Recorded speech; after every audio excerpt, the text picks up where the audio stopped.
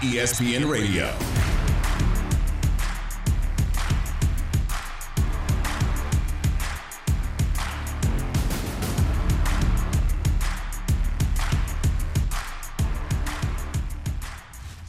The madness continues. Westwood One, NCAA Radio Network. The Coach K Farewell Tour has one more stop. For a record 13th time under Mike Krzyzewski, the Blue Devils are going to the Final Four. This is ESPN Radio. ESPN Radio. What's good, brothers and sisters? She's Amber Wilson. I'm Freddie Coleman. Thanks for joining us on ESPN Radio, the ESPN app, Sirius XM Channel 80, as ESPN Plus as well. Hit us on Twitter anytime, Amber W790. That's Amber's handle. My handle, Coleman, ESPN. All the basketball gods love us. They basically said, Amber, in Coach Krzyzewski's last year as Duke head coach, we're going to make sure if you're going to get to the championship, you're going to have to play North Carolina to get there. I know St. Peter's fans don't want to hear it. I know the anti-North Carolina Duke fans don't want to hear it. But if you're a basketball fan like you and I are, we got the best of all worlds. Final season, two rivals, and he's got to beat that team in North Carolina to get to the championship. The networks definitely want to hear it. The NCAA committee definitely wants to hear it. I mean, let's be honest. This is the matchup that they all wanted for sure. And the ratings are going to show that this is probably the matchup that the country wanted as well. St. Peter's was a heck of a story. Don't take anything away from what that 15 seed did. But this is the matchup. And it's funny, Freddie, because I've been saying all tournament long that this is the most unpredictable tournament ever. And yet here we are at the end with four perennial blue bloods. Well, how much do we say that every year, though? Most unpredictable tournament ever. Yeah, I mean, I think why is this year different? I mean it this year. You didn't mean it last year or the year before? You're just lying to us all this time. Now you mean it this year, Amber?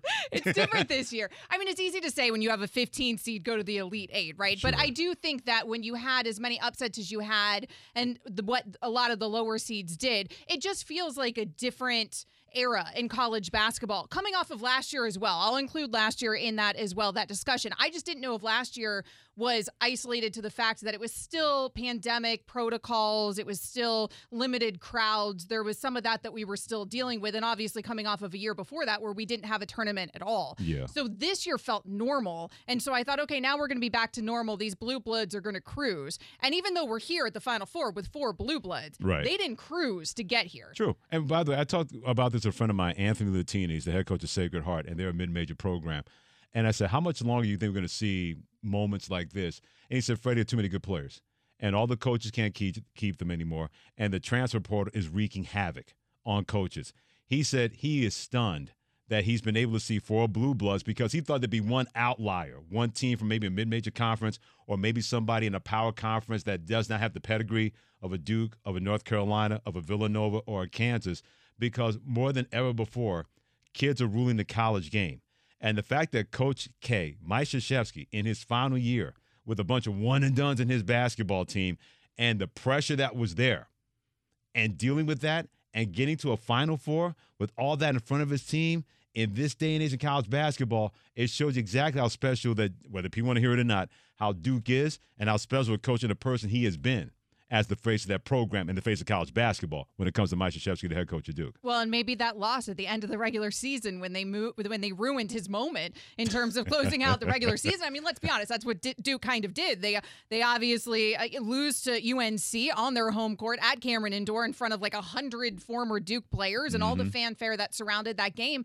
But maybe in a sense they got their monkey off the back with that loss where, all right, now we have nothing to lose going into this tournament. Yes, it's Coach K's last run, but we've already kind of ruined that moment, so to speak. Let's just go out there, play basketball. And ever since that moment, they have certainly come to play and have obviously blazed their trail through this tournament as viable contenders here for the national championship, which nobody would have said that 2 weeks ago. It's funny you mentioned that Amber Wilson, Freddie coming together on ESPN Radio and ESPN Plus, because that's the one thing that I've noticed about Coach Krzyzewski in terms of he's always going to be a hard-driving guy. Even at 70-plus years of age, he is always going to be competitive to the 25th power, for lack of a better term.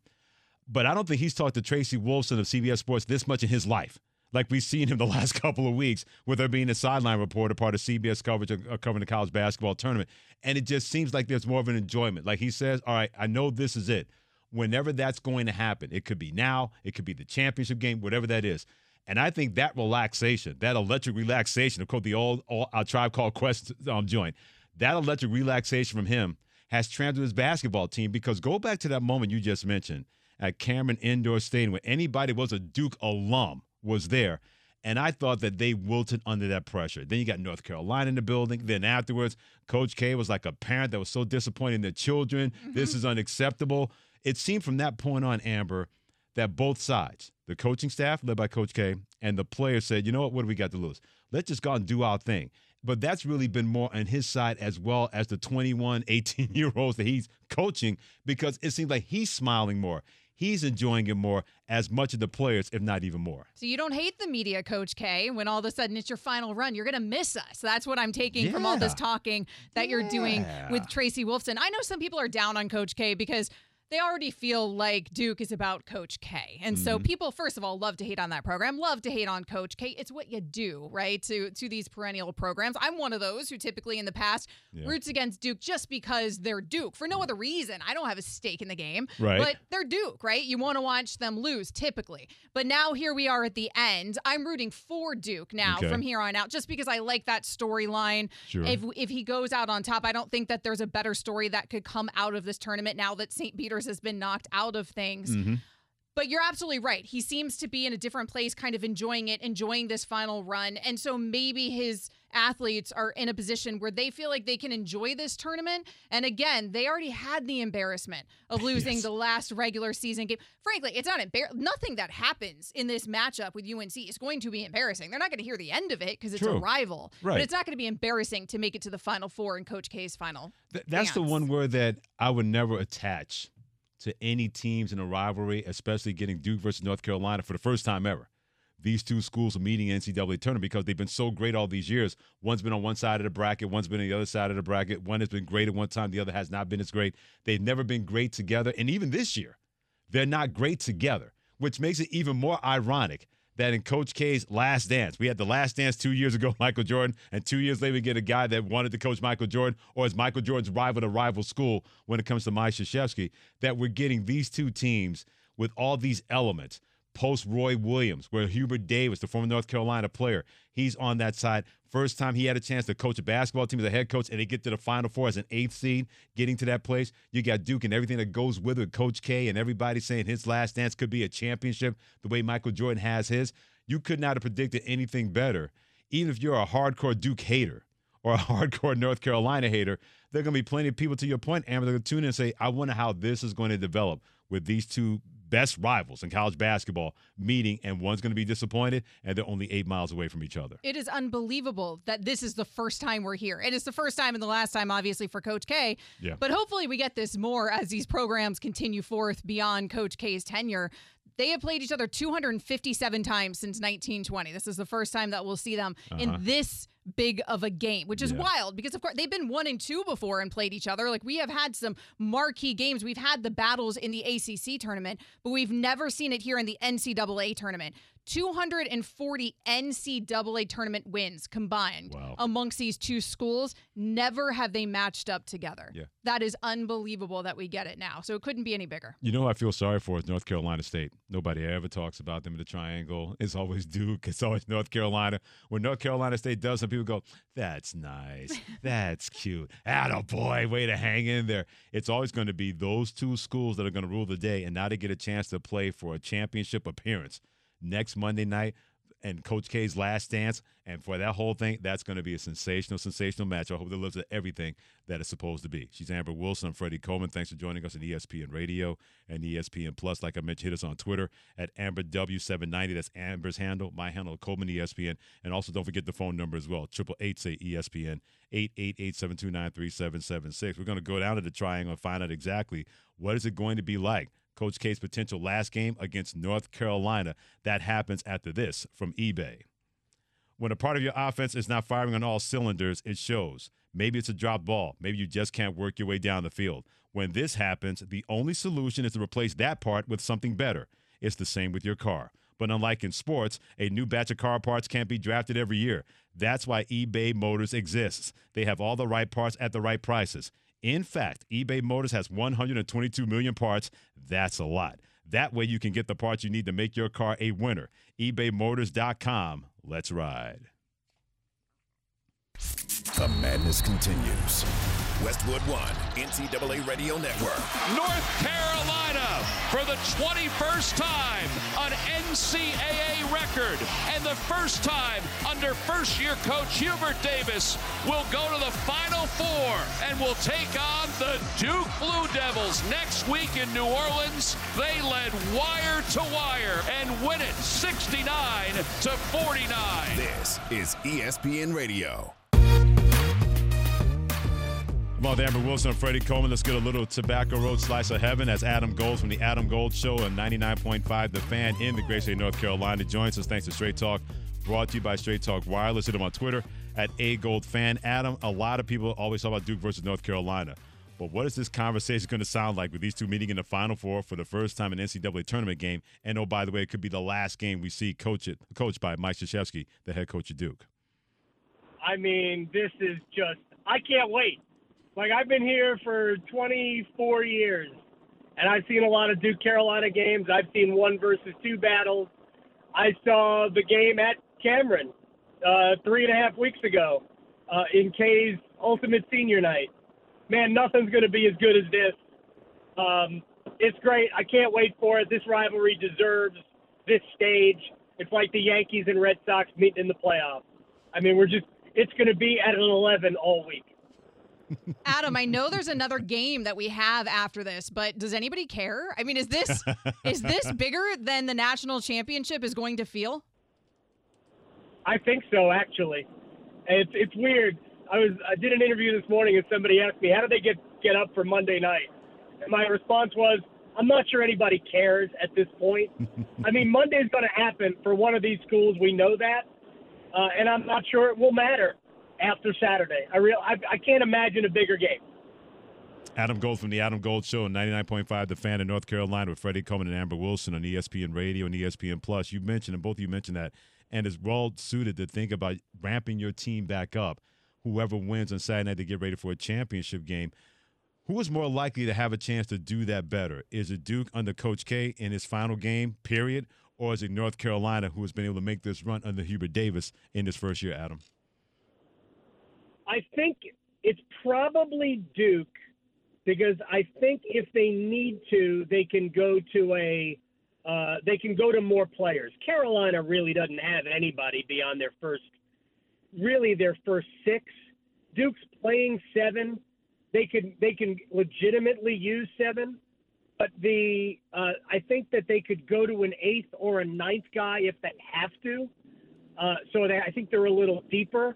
But I also think that these kids for Duke, who are just 1 year removed from playing multiple AAU games in a day, I think they're conditioned for it. I think Duke's level of talent is higher. So I think they're a little bit more conditioned, but the adrenaline will carry you through anyway. So UNC's glaring issue then is depth, and maybe they're not quite as talented as Duke, also probably why they're the lower seed here. What has changed, though, for Hubert Davis's squad from the first few months of the season where they came out flat? Where are they now as a club that has been so successful, surprisingly successful so far in Davis's first tournament? It actually happened in that game at Cameron when Hubert Davis took the ball out of Caleb Love's hand at point and gave it to R.J. Davis. And they just have operated better. Love needs to be able to shoot and be free to shoot whenever he has the opportunity. And when you're the point guard on Carolina and you've got Bacot down low and Brady Manek on the wing who can knock down shots, sometimes you can't shoot it every time. And Love needs to have that freedom. So with Davis handling the ball, their offense has worked better. I think Hubert Davis did a brilliant job in that game by basically saying to Brady Manek, their worst defender, that you're going to take Paolo, and I know he's their best offensive player. Do the best you can. We'll try to limit the other guys, and it worked beautifully. But offensively, it's R.J. Davis at the point. Adam Gold of the Adam Gold Show on 99.9 The Fan, on with Amber Wilson and Freddie Coleman here on ESPN Radio. You mentioned what a heck of a job here that Hubert Davis has done. Obviously, Coach K as well, getting his team to this point. Who has done the better job just in terms of coaching? I know you said Davis's team isn't as stacked. Who has done the better job in terms of coaching in this tournament, do you think? It's hard to say. I mean, it's kind of a tie. UNC's been the beneficiary of a couple of breaks. I mean, Baylor was missing players.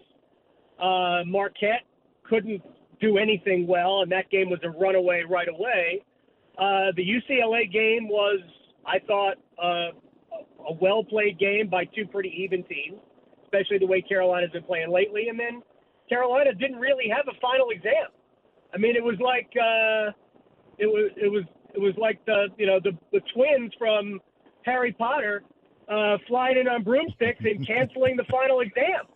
And Dolores Umbridge was mad because St. Peter's had no chance in the game.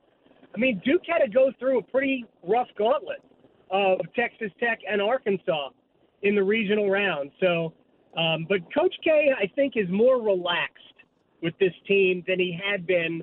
I think it was underestimated just how much pressure was on that entire group, coach included, during this farewell tour season. And it really culminated in a bad look both during and after the game at Cameron when Coach K said it was unacceptable. That was a losable game from the start. So a loss isn't unacceptable. It's unwanted, but it's not unacceptable. That pressure ended up being too much for everybody. But I think he's relaxed. This team has bought in, and now you have the most talented team that is now emotionally invested in the outcome. That's a pretty dangerous combination. We'll see if it continues, but I'm going to hedge and just say it's kind of a tie. 30 seconds left before I let you go, Adam. We just talked about that in terms of his relaxation has transferred to his basketball team. How surprised are you to see that from Coach K in his final year? It's been alarming. To be perfectly honest, it has been alarming to see how much fun he is having, because normally they would take a very business-like approach. But this has been legitimately fun for him, fun to watch, and I think he realized, I think he's just enjoying the ride. He's still coaching, but he's just enjoying every game could be the last one. So you might as well get the most out of it in terms of your own personal enjoyment, and I think he's doing that. I think it's also helped his team. Who's going to win? I think Duke's going to win. Oh, yeah? No North Carolina love at all. No love for the Ironman. I love North Carolina. I'm such a big Hubert Davis fan, and he has done a great job.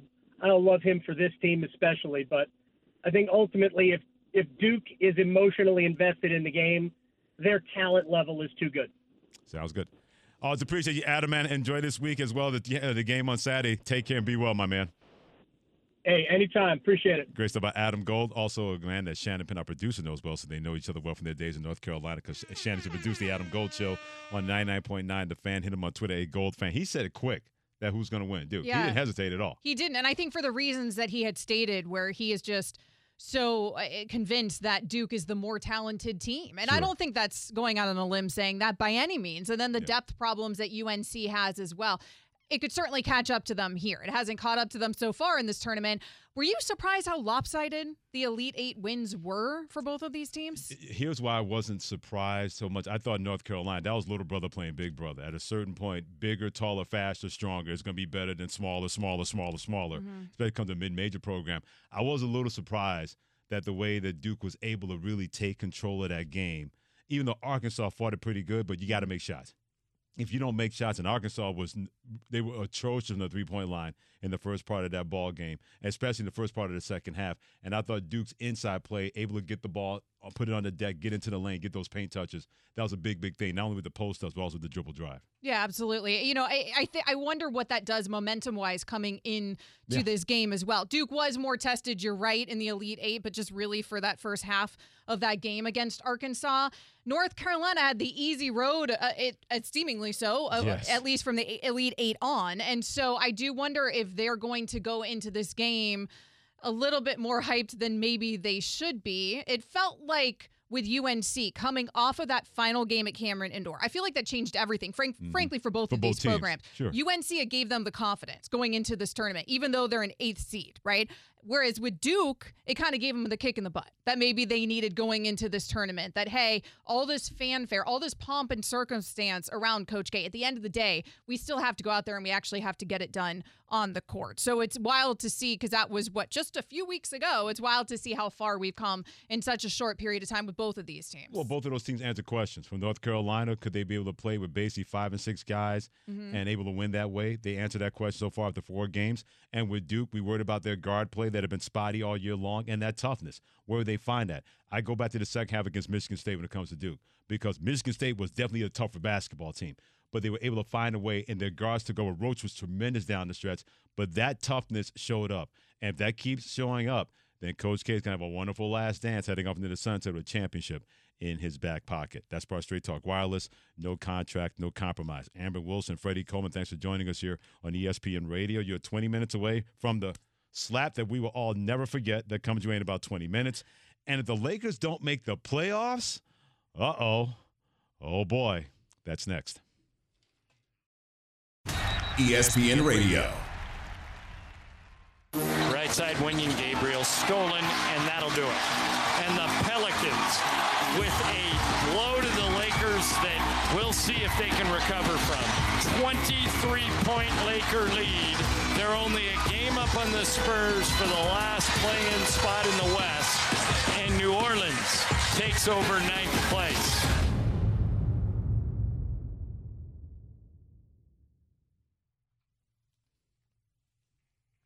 Along with Amber Wilson, I'm Freddie Coleman. Thanks for joining us on ESPN Radio, the ESPN app, Sirius XM Channel 80, tune in, as well as ESPN Plus. I hate to be that guy. I'm lying. I love to be that guy. Of course you do. Because certain questions need to be asked, and certain questions we need answers to, especially with this basketball team when it comes to the Los Angeles Lakers. Another big lead, another loss last night. Their remaining schedule looks like this. Dallas on the road, at Utah, home versus New Orleans, who they are barely leading in that final spot. I should say tied in that final spot with San Antonio behind them. Then home versus Denver, at Phoenix, at Golden State, versus Oklahoma City at home, and that at Denver. So, Amber, can you imagine if this team with that schedule, and they're 31-43, they've lost 6 out of their last 8. If they don't make the playoffs, I can't even imagine what that's going to sound like in the City of Angels. They're 5-15 in their last 20 games. Does so that sound like it's worse than you thought? I mean, does that sound like a team that is making the playoffs, Freddie? Absolutely not. But I wonder, if you're LeBron James, do you even want to make the playoffs at this point? Now, I believe that he hurt his ankle. All right, he rolled his ankle, but he did go out there. He did finish the game. You kind of rolling your eyes like Jada Pinkett Smith last night. I'm just saying, stick with me here, because 42 minutes, 39 points, 9 boards, 5 assists. Got enough points to try to help him in that points leader race that we know is as tight as I think it's ever been in NBA history right now, where he's got less than a point edge right now on Joel Embiid. And Giannis is in that conversation as well, where all of those guys are separated by less than a point in terms of points per game average this season, which is, I think, the category that LeBron is playing for winning here, not so much actually winning, because they're not going to actually win anything, Freddie. Let's be honest. So what's the point if you're a 37-year-old LeBron in getting out there and trying so hard to make this play-in scenario where they would have to win 2 play-in games to even get to a playoff type scenario here this postseason? And then in a best of 7, come on, this Lakers team, like, it's a wrap. So I'm not saying he didn't hurt his ankle. Okay. I'm just saying if you're 37 years old and you rolled your ankle, maybe you give it a little extra time, you milk it a little bit more, and you take the summer off of your LeBron James. But again, you get back out there enough just to try to win that points per game title, and that's about it. You're not actually out here trying to make the postseason at this point. If I'm LeBron, that's probably the approach I'm taking. Okay. Amber Wilson encouraging LeBron James to tank. Want to make sure he pays attention. Okay, got it. You Not heard the tank. You're encouraging just enough to win the scoring title. Look out for himself just a little bit. Okay, we got it. You heard the call from 710 ESPN in Los Angeles about the Lakers losing another game. What did LeBron James have to say about how he feels after losing to the Pelicans? Guard your ears. This is what he said. It feels like, I mean, excuse my language, but that's what it feels like. You know, I came in with the mindset, understanding it was a playoff type, it was going to be playoff type atmosphere, playoff implications and things of that nature. So, You know, I knew that from the jump. We also got a lot of guys on our ball club that haven't played in playoff games as well. That plays a lot of big minutes for us. You know, you have Malik and, Winyan, Austin, Stan, who, Taylor is pretty much not accustomed to it as well. So, we're trying to bottle that in and try to help the young guys understand how, the magnitude of it. And they got guys who've been in the postseason. But it feels like a wasted opportunity, obviously, for myself and for our team, and we weren't able to get it done. They definitely weren't able to get it done. Freddie, we are at a point where LeBron James, leading the Los Angeles Lakers, is talking about a playoff environment against a Zion-less Pelicans team. Exactly. That's where the Lakers season has gone. This was the playoff environment for LeBron James, and they just couldn't rise to that challenge against the Pelicans. Of all teams. Of all teams. I mean, that's what we're talking. We're talking about a must-win against the Pelicans, and they can't win it. What is the point? Well, you know what the point is? If you're the Los Angeles Lakers, and I go back to last week when he said he was having the time of his life. That sounded like a built-in excuse to me to say, I'm doing everything I can. I'm not getting any help. Anthony Davis is not here. He'd have been better off, Amber, to pull the old Eddie Murphy routine from the Nutty Professor. I'm sorry. I ran in fresh drawers. I don't have any cab fare. Anthony Davis wearing jeans shorts to the sideline. He'd been better off saying anything else but saying I'm having the time of my life. You can't be having the time of your life playing for that organization. You're LeBron James. And the last thing he wants to hear is not that they're not going to make the playoffs. Because I'm with you. They're not making the playoffs. We laid out that schedule. When Oklahoma City Thunder are the only team you're favored against, and that's not a guaranteed game anyway, if you're the Los Angeles Lakers. But this dude does not want to be part of a rebuild. Because that's where the Lakers are right now. Whatever offseason questions they got to answer, it's got to start with who can we get in return? Because it used to be that guys wanted to play with LeBron James or would think about playing with LeBron James if they were a secondary star somewhere else, Amber. What secondary star wants to go play with him? I'd rather play Ja Morant with Memphis or Giannis Antetokounmpo in Milwaukee or Joel Embiid in Philadelphia. Is that an age? That's just an age thing? That's just a whole collective thing. Age, bad organization right now, no chance of winning a championship and competing for a championship. That's that whole big pile of wrong box going on right now. If you're a superstar, think about playing with LeBron James. And don't think, Amber, for 1 second, he doesn't know that. So we talk about off-season questions the Lakers have to answer. LeBron James got a lot of off-season questions that he's going to have to answer because if he turns tail and runs again, we know what that narrative is going to sound like. I don't even know if the problem is whether people want to play with LeBron or not because he's still LeBron. He's still the greatest player of our generation, and he happens to be living in a place called Los Angeles, which I've heard is a pretty nice place to live. So I'm not sure that it's that nobody would want to come play with him. It's they're not in a position to get anybody because their trade chip here is Anthony Davis, and everybody else in the NBA is seeing what we're all seeing, that Anthony Davis can't stay on a court. It's something we've known about AD for years. It has never been more glaring than it is now that even LeBron James can't get it done with a part-time Anthony Davis. And because of that, nobody else can get it done then with a part-time Anthony Davis. So his trade value is incredibly hampered because of his availability and his lack of durability. Russell Westbrook, I mean, forget about it. That's not even a conversation. So LeBron James, then? Is that who you trade away if you're the Los Angeles Lakers? Well, then who do you trade him away to? Because if you're LeBron James, you got to dictate where you're going to go to, which means this has LeBron James going back to Cleveland for the third time written right all over it. I don't know if I believe that because I know I've heard that several places. It's a good story from a story perspective. But if you're Cleveland, you're not going to want to give up all those pieces for LeBron James at 37 years old. The trajectory of that team right now, I mean, that's a really young team that looks like they could be really good in the future, and that would last you a long time. But they're not going to turn on LeBron James. The opportunity is there. They're not going to turn that down. I don't know. I don't know if they need. In other words, also, I think if you add LeBron to a decimated team in Cleveland because you had to give up some of those young pieces to Los Angeles, I don't think that's enough to win LeBron a championship by any means. I think he'd have to go to a team with bona fide superstars around him. As good as that Cavs team looks like they're going to be in the future, they're not there yet. But if I'm a bona fide superstar team, I don't want that guy on my team. Nothing against LeBron James, but you got enough dudes that can win a championship. There's no need to add a piece like him, even as great as he is, because guys like him are ball dominant, and they're going to take a lot of attention away from a team full of superstars. At a certain point, certain things you can't mix in a bowl.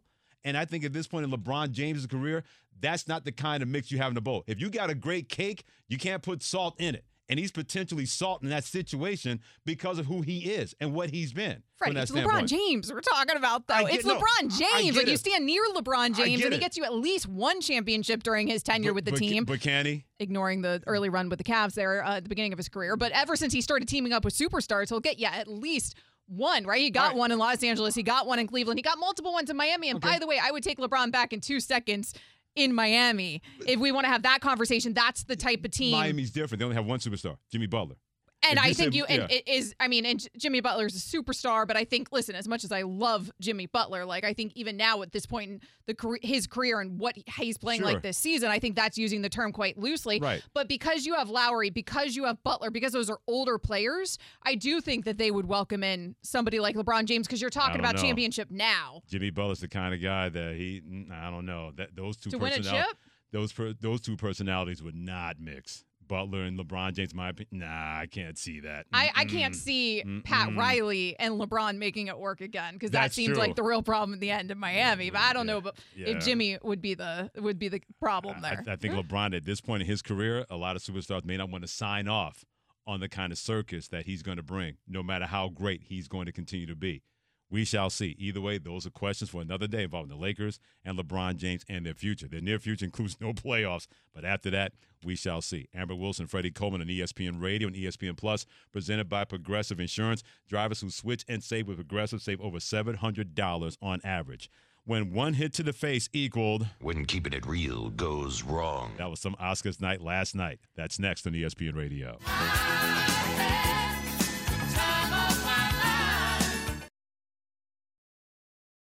ESPN Radio. Amber Wilson, Freddie Coleman on ESPN Radio and ESPN Plus, and nobody was talking about the Best Actor Award, Best Picture Award, historical first last night, the Oscars Awards. Amber, it was all about the slap that everybody saw and heard around the world involving Will Smith and Chris Rock. Chris Rock making jokes at the expense of Will Smith's wife, Jada Pinkett Smith. She rolled her eyes at first and frowned. Will Smith was laughing a little bit. Then the next thing you know, he walked up on that stage, cracked him across the face. I give credit to Chris Rock. He tried to keep it as professional as possible and kept going on. But nobody is going to forget about that moment, especially you watched it live like I did last night. I'm sure you did as well. I actually missed this portion live. I had walked away from the television before this actually went down.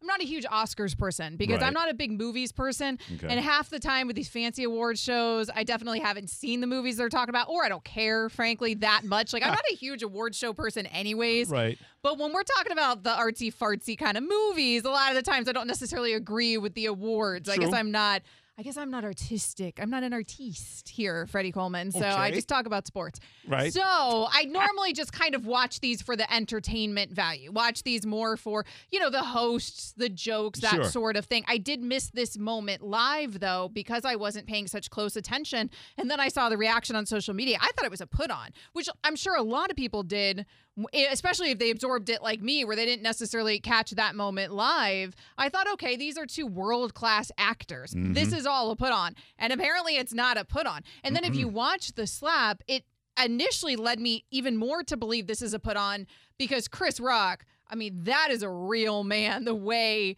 that he maintains his control in that moment, all the credit in the world to Chris Rock for having that semblance of control when he's on national, international television, when millions of people are watching. And just like you said, the epitome of professionalism in that moment. And also, it didn't seem like the slap even fazed him. No. Which that portion of it was shocking as well. So not only did he not retaliate, but he barely had a reaction at all. It seemed like I was in suspended animation for about an hour after seeing it, digesting it, going on social media, seeing what other people are saying about it. It seemed as if it was not real. I said, did I actually just see this on an Academy Awards show? Two of the greatest people of our generation, in terms of entertainers and comedians and actors when it comes to Chris Rock and Will Smith. And just to see him get up, casually walk to that stage, and Chris Rock, oh, here comes Richard, meaning like King Richard. That was a character he played in a movie involving the lives of Richard and Serena and Venus Williams. And then right hand across the side of the face of Chris Rock. And at first I'm thinking, this has to be something they planned, like a sketch comedy, whatever that was. But then to see Chris Rock's face. ESPN Radio. He not only tried to beat Mike Tyson, he tried to beat Chris Rock. With Amber Wilson, I'm Freddie Coleman. Thanks for joining us on ESPN Radio, the ESPN app, Sirius XM Channel 8, and ESPN Plus. And we were just talking about this for about the last 2 minutes or so. I'll say this. Chris Rock's a better man than I am. Because no matter what would have happened after that, there's no way you're coming on stage and slapping me in my face, and I'm not doing something about that. I may have lost the fight. I may have shed some blood. But I'm not saying that Chris Rock's a punk. I'm saying he's a better man than I am. Although if you see a couple of pictures, Amber, afterwards, he balled his fist a little bit after the slap happened, and then he said, I'm not going to allow this to escalate even further. If that was Freddie Dwayne Coleman on the stage, Maddie Coleman's boy, they'd have to go to commercial and color bars because there's no way. I said, I wish a brother would come up here, and then he's going to slap me in my face, and I'm not going to do anything about it. I'll give Chris Rock credit. He's a lot better man than I would have been in that situation. That's been my favorite take today because I've heard a lot of men comment on this on air on this incident, and every single one of them, if that was me, yeah.